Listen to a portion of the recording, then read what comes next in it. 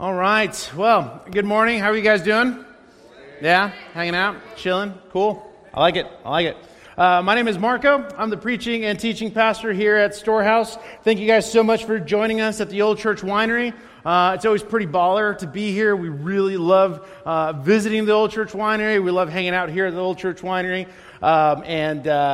I don't know. It's just always fun to come into this building that once was a church. The first time that we were here, one of the things we talked about was that the last time the gospel was preached and heralded in this facility was in the 1950s. And so it is just such an honor to get to use this place regularly and just get to preach the gospel and herald it and be a community of believers together in here. Anyway, with that being said, that's a little bit of background of the Old Church Winery. Should this be your first time here in this building, we're going to find ourselves in Philippians chapter 1, verses 12 through 18. So if you'd like to open or load your Bible, go ahead and do so. I'll go ahead and rant a little bit, and as we really dive into our time. And so we started our series in Philippians. We titled it Citizens. We started this series about 3 weeks ago. And over the past 3 weeks, we've already walked through a lot of different things that Paul has for us. We have talked about being saved by grace, who we once were, and who Jesus says we now are. We have talked about unity and partnership in light of being believers in a community of believers and what that looks like. And today, we're going to talk about something that's real. I think it's something that isn't often discussed or talked about in churches for several reasons. We'll dive into those in just a moment. But it's something that is really not talked about as much, and that's suffering. We don't really talk much about suffering. I think many times we have our own understanding of what suffering is, but we're going to look at what suffering is, what suffering isn't as it relates or as we see Paul in this section of Scripture. And so as we dive into this time, because we're talking about suffering, we must come to this one realization. And the realization, the truth is that we will suffer. That is a realization that we just need to put on the table, talk about, and work through, that we will suffer. The real question, however, is whether or not we will suffer well. That would be the question. You see, when we begin to talk about suffering, or when we begin to work through what suffering is, many of you are going to check out because suffering reminds you of something that's uncomfortable. It reminds you of pain. It reminds you of things that you don't really want to bring up or talk about. Others will become self-righteous. Self-righteous in the sense that I personally don't know what your hardship is or what your suffering has been, and that I cannot relate. And you're probably true, or that's probably accurate. I cannot relate to your suffering, nor am I trying to in this time. Instead, what I want us to do is, I want you to, stay with me for the next couple of minutes, but I want us to look to this man named Paul, who is writing to a church in Philippi in chains in a Roman prison. And he talks about suffering. And in another letter, 2 Corinthians, he writes about the various forms of suffering that he has undergone. And so in our time, my encouragement is that we look to Paul in terms of what it really means to suffer. That way I'm taking out of the equation and we're looking at the Word of God. And so I'm going to briefly read 2 Corinthians, parts of chapter 11 and parts of chapter 12. You don't have to go there, so just hang in there and hear the words of Paul. This is chapter 11, beginning in verse 23. He says, I'm talking like a madman with far greater labors, far more imprisonments, with countless beatings, and often near death. 5 times I received at the hands of the Jews the 40 lashes less one. 3 times I was beaten with rods. Once I was stoned. 3 times I was shipwrecked. A night and a day I was adrift at sea. on frequent journeys, in danger from rivers, danger from robbers, danger from my own people, danger from Gentiles, danger in the city, danger in the wilderness, danger at sea, and danger from false brothers. In toil and hardship through many a sleepless night, in hunger and thirst, often without food, in cold and exposure. And apart from other things, there is the daily pressure on me of my anxiety for all the churches. Who is weak, and am I not weak? Who is made to fall, and am I not indignant? Jumping into chapter 12, beginning of verse 7, he writes, "So to keep me from becoming conceited because of the surpassing greatness of the revelations, a thorn was given me in the flesh, a messenger of Satan to harass me, to keep me from becoming conceited. 3 times I pleaded with the Lord about this, that it should leave me. But God said, 'My grace is sufficient for you, for my power is made perfect in weakness. Therefore I will boast all the more gladly of my weaknesses, so that the power of Christ may rest upon me. For the sake of Christ, then, I am content with weakness, insults, hardships, persecutions, and calamities. For when I am weak, then I am strong.'" That's Paul's listing of his sufferings. See, when we talk about suffering, one of 2 things tends to happen, or actually 2 things tend to happen with one result. One, as I mentioned, we will distance ourselves because we're talking about something that's uncomfortable. We're talking about pain, or we will become self-righteous. But what we really learn, what really happens when we choose one of those 2 options is that we are ultimately revealing that we have a poor understanding of suffering, according to the teachings of Scripture. And so that's what I hope to unpack today in Philippians 1. And so here's the question I want you to have at the forefront of your mind. Here's the question that I want you to wrestle with as we walk through Philippians 1. The question is, when you suffer, it's not a question of if, but when you suffer, will your suffering be purposeful or will it be purposeless? Will it be purposeful or will it be purposeless? Here's what I'll do. I'm going to read just the first part of our time. This is verses 12 through 14. I'll read that. I'll jump into prayer, and then we'll keep moving forward. This is what Paul writes to the Philippians. He says, "I want you to know, brothers, that what has happened to me has really served to advance the gospel, so that it has become known throughout the whole imperial guard." That's like the Secret Service. Those are the top Roman soldiers.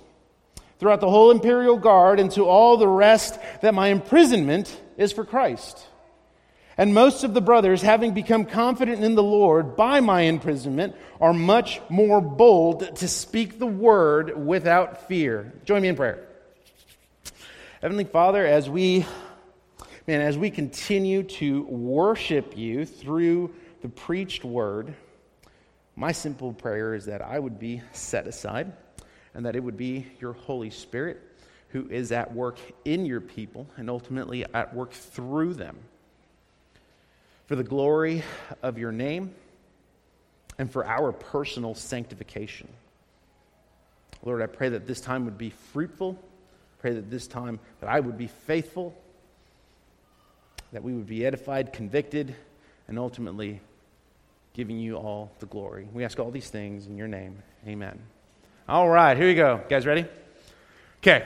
So as we open up in verse 12, one of the first things I want you to look at before we dive into some practical things, one of the first things that I want you to look at as we are looking at verse 12 is that Paul talks about him being imprisoned, but he doesn't give any details about his imprisonment. He doesn't give any details on whether or not he has food, whether or not he's sleeping on the floor or in a bed, if he's taken care of. He doesn't give any of those details. The only thing that he does say is that he's imprisoned. And the reason that's so important is because his imprisonment, or the details of his imprisonment, is not what his focus is. It's not what his focus is. Instead, what Paul's focus is in that season, in that calamity, what his focus is that the gospel would be advancing. That's what his focus is. In other words, he's not confined by his circumstance. Instead, he actually sees his circumstance as an opportunity. In fact, in this setting, or in this context, it is an echoing of what Paul tells Timothy in 2 Timothy 2:9, where he writes, "For which I am suffering, bound with chains as a criminal." Here's the crux. He says, "But the word of God is not bound." In chains, imprisoned, he is saying, man, the whole point of this, the whole point of me being imprisoned and chained to a Roman guard is for Jesus. It is for the advancement of the gospel. I might do this. I might just walk up and down the aisle. I was tempted to do this earlier. Anyway, his imprisonment is specifically for Christ and for the advancement of the gospel. And that's where his head's at. And so what that teaches you and me, what it teaches us is that every circumstance is an opportunity to advance the gospel. That's what it should teach us. Every circumstance is an opportunity to advance the gospel. The question and the reality is, do we have a clear understanding of what suffering is, what suffering isn't? So that's what we're going to unpack.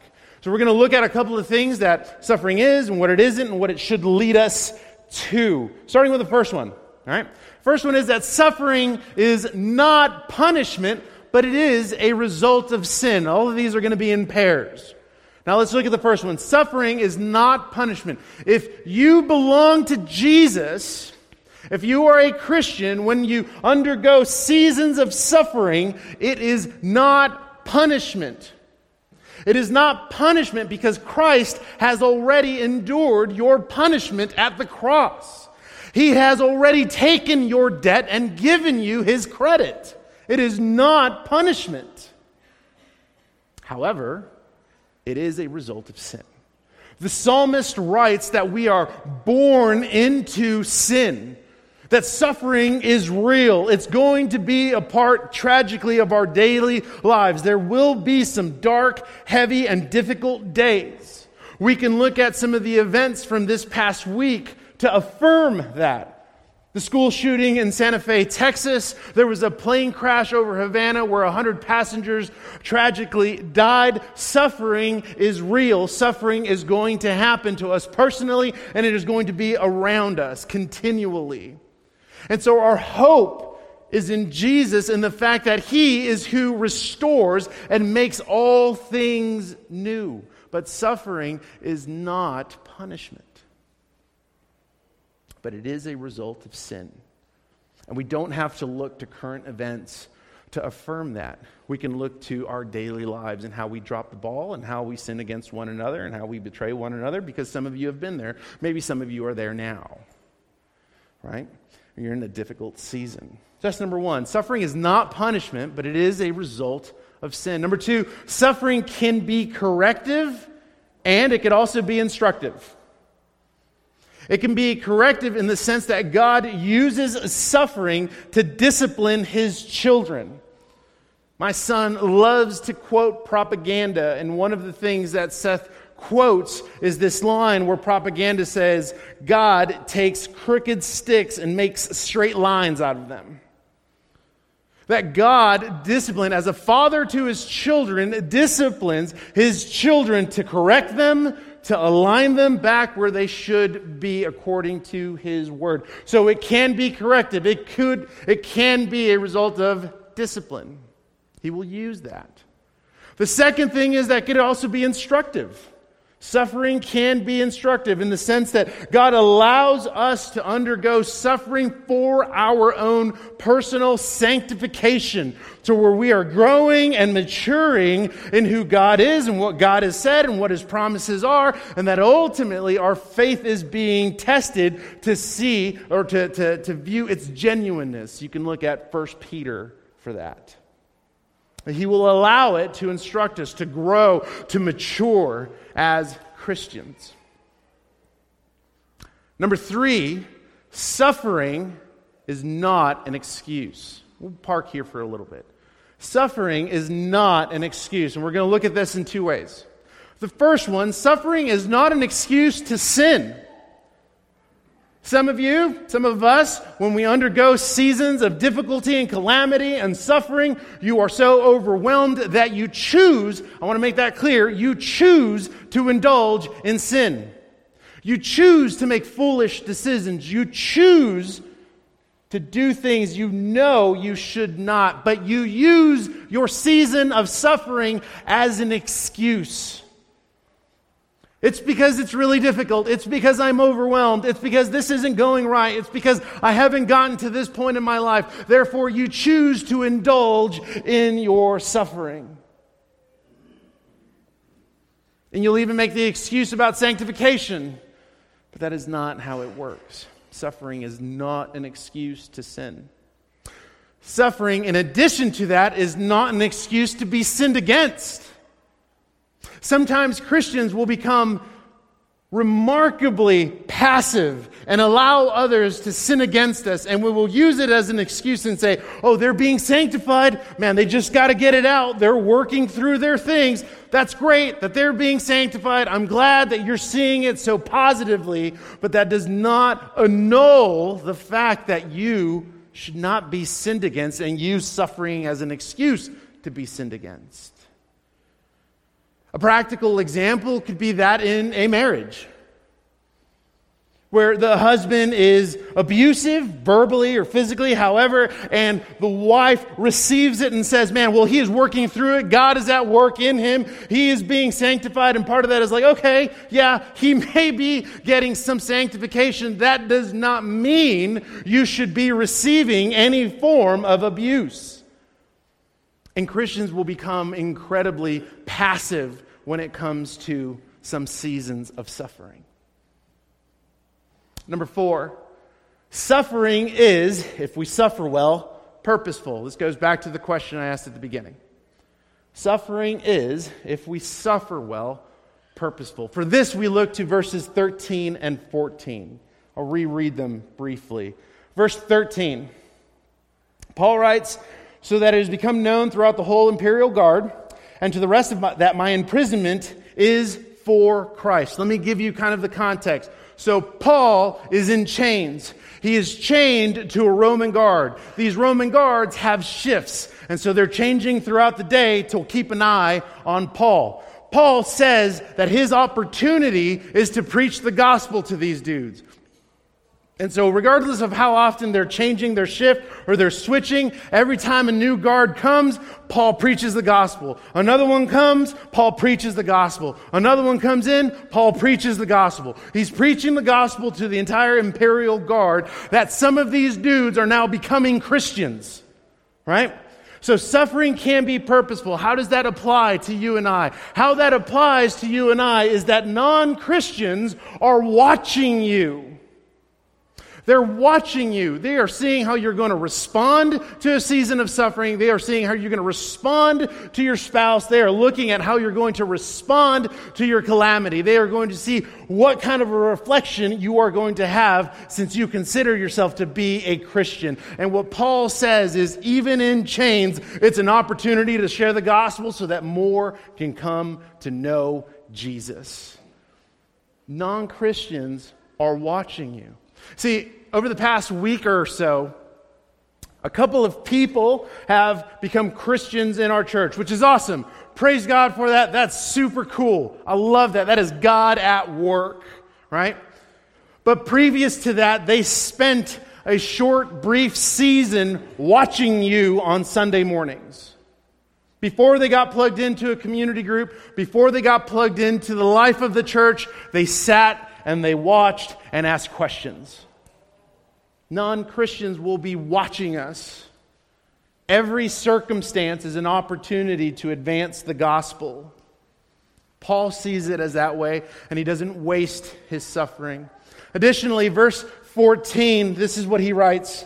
He says, and most of the brothers, having become confident in the Lord by my imprisonment, are much more bold to speak the word without fear. So on one sense, or in one side, we have Paul who is preaching the gospel to non-Christians and they are becoming Christians. So for us, that means non-Christians are watching. And then there's this other side where Christians are listening and watching Paul. And what ends up happening is that they become encouraged, they become empowered, and they now start boldly preaching the gospel, sharing the gospel with those who don't know Jesus. And so just as much as non-Christians are watching us, other Christians are watching us as well, so that they would be encouraged, so that they would be empowered, so that they would be encouraged by how God is using you and by what God is doing in your life. Please, please, do not waste your suffering. Do not waste your suffering. People are watching, whether it's a brother or not, people are watching. And Paul's agenda in this season, in this context, is that Christ's word would be proclaimed, that Christ would receive all the glory, and that more and more people would come to know Jesus. That is his agenda, that is his goal in this context.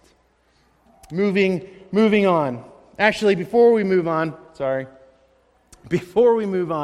when it comes to, non-Christians and Christians, here's one thing I found this week. I found it to be interesting. Christianity Today came out with an article and said that about 73% of non-Christians actually want to have a conversation about faith. They want to hear the gospel and hear about Jesus. Yet, out of the evangelical churches that were surveyed, about 30% of those Christians actually share the gospel. We have an immense opportunity in every circumstance that we find ourselves in. And the opportunity is for the gospel to be advanced. Right? Moving on, this is verses 15 to 18. This is what Paul writes. Some indeed preach Christ from envy and rivalry, but others from goodwill. The latter do it out of love, knowing that I am put here for the defense of the gospel. The former proclaim Christ out of selfish ambition, not sincerely, but thinking to afflict me in my imprisonment. What then? Only that in every way, whether in pretense or in truth, Christ is proclaimed, and in that I rejoice. Here's what Paul is talking about in this section, right? And we'll dive back into that list shortly. The people Paul is writing about are not false teachers. When he talks about people who are preaching Christ out of envy and jealousy, right? The people he is writing about, he is saying, man, there are some brothers who love Jesus and they're preaching Christ. That's awesome. These other people, these are not false teachers. They are not heretics. They're actually other Christians. You see, these other Christians aren't anti-God. They're anti-Paul. Hence, this is why they are preaching out of rivalry and jealousy. Why that's so important for you and I to know is because historically, and then I'll tie this back into us in our time, historically, many believe that the reason Paul was executed, the last letter he wrote was 2 Timothy, about 6 months later he was executed. Many believe that the reason he was executed was because of other Christians who were stirring up strife outside the walls of the prison he was in. They kept on preaching out of jealousy. They were preaching out of envy. They were talking about Paul. They were mocking Paul. And so they stirred up a lot of strife that was going on outside. And many believe that is what led Paul to be executed. Many will actually point to Clement of Alexandria. He was a Roman Christian. And in one of his letters to the church in Corinth, he's writing to them to let them know Paul has been executed. And the opening statement of him telling them about Paul, he writes this: by reason of jealousy and strife, Paul, by his example, pointed out the prize of patient endurance. And when he had borne his testimony before the rulers, he departed from the world and went to heaven. Clement believed that the reason Paul was executed was because of jealousy and strife within the church. That's what he's getting at. Within the church, that is what led to his execution. You see, even in the midst of prison, Paul's focus is that Christ would be glorified and that the gospel would be preached. And there were still brothers and sisters inside of the church causing and stirring strife and jealousy. And again, many believe that is what led to his execution. And so we go back to that list that we were looking at about suffering. Suffering should lead to worship and not division. Suffering should lead to worship and not division. You see, in suffering, we should, as Christians, actually be compelled to love Jesus all the more. In suffering, we remember that we have a high priest who sympathizes with us, who is the founder and perfecter of our faith. That we are compelled to love Jesus more, not distance ourselves from Him, but that we draw closer to Him, not distance ourselves from Him and His Word. Yet if you find yourself in that season where you are drawing yourself away from the Lord, my admonishment to you would be to repent.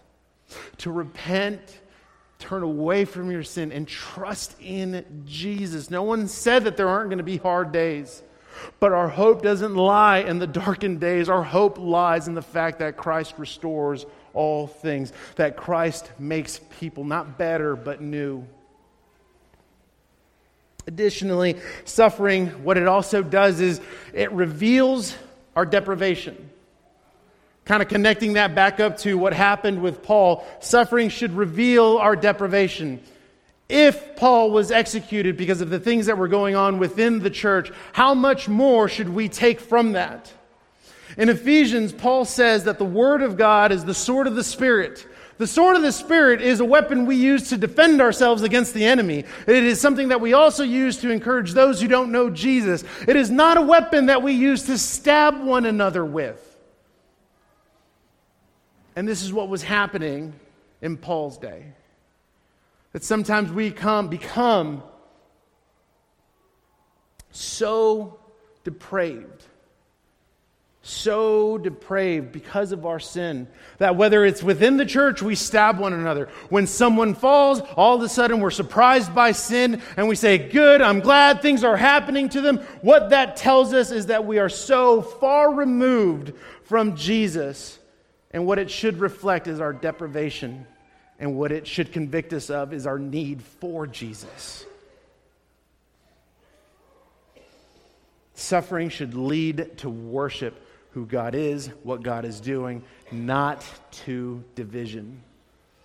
And when we're talking about division, look, we talked about this last week. Paul is trying to talk and walk through unity within the church, unity within the body. Unity does not mean uniformity. Okay? Unity doesn't mean uniformity. But it does mean what brings us together is the gospel. That's ultimately what brings us together. And the last one, suffering should lead to joy. You see, joy, and I've said this before, and we talked a little bit about this in Habakkuk, joy is not an emotion, it's actually a lifestyle. That we are not defined by our circumstance. Our identity does not rest in our circumstance, but our circumstance is an opportunity for Christ to work in us and for Christ to work through us. So again, please do not waste your suffering. I know it's difficult. Paul knows that it's hard. Paul knows that we're going to encounter hardship. And he is reminded that the grace of God is sufficient for him. And because of that, he rejoices. Because of that, he rejoices. Suffering for you and I should be a part of our sanctification. You guys remember the definition of sanctification? We're going to walk through that a lot this time in Philippians. Sanctification is the ongoing process of becoming more like Jesus. And for many Christians, we'll stop there. Becoming more like Jesus. There's a second half of it. It's becoming more like Jesus and growing to hate our sin all the more. Okay? That's what it means. It is an ongoing process of becoming more like Jesus, and we grow to hate our sin more. We don't take it with us. Suffering should be in part of our sanctification. God uses suffering for the glory of His name, for the proclamation of His word, and for the personal sanctification of His people. If you find yourself in a season of suffering, please do not waste it. And if you are, repent. Others are watching, whether they are non-Christians or your Christian brother and sister, they are watching. Do not waste your suffering. Do not let it go by the wayside. I mentioned his goal was that the word is proclaimed and that people are coming to know Jesus. That can be ours as well. Do not waste your suffering. Join me in prayer.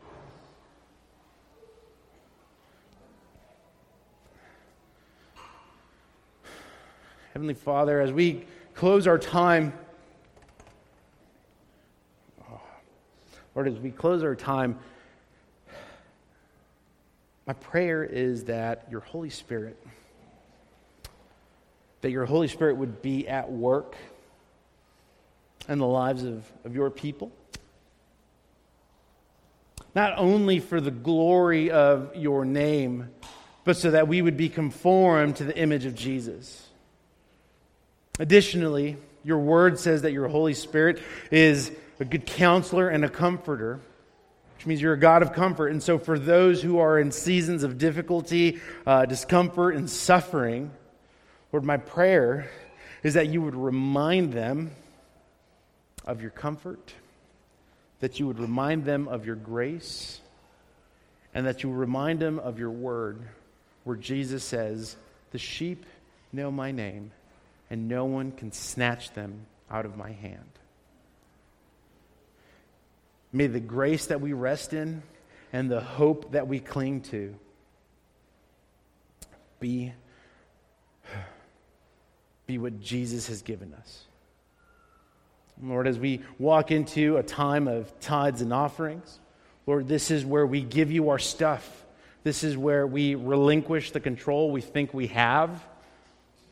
This is a testimony of your work in us. This is a testimony that helps to advance the gospel. This is a testimony to something tangible that expands your kingdom, not ours, but yours. And Lord, we love you, and we thank you for this time in worship. It's in your name that we pray. Amen.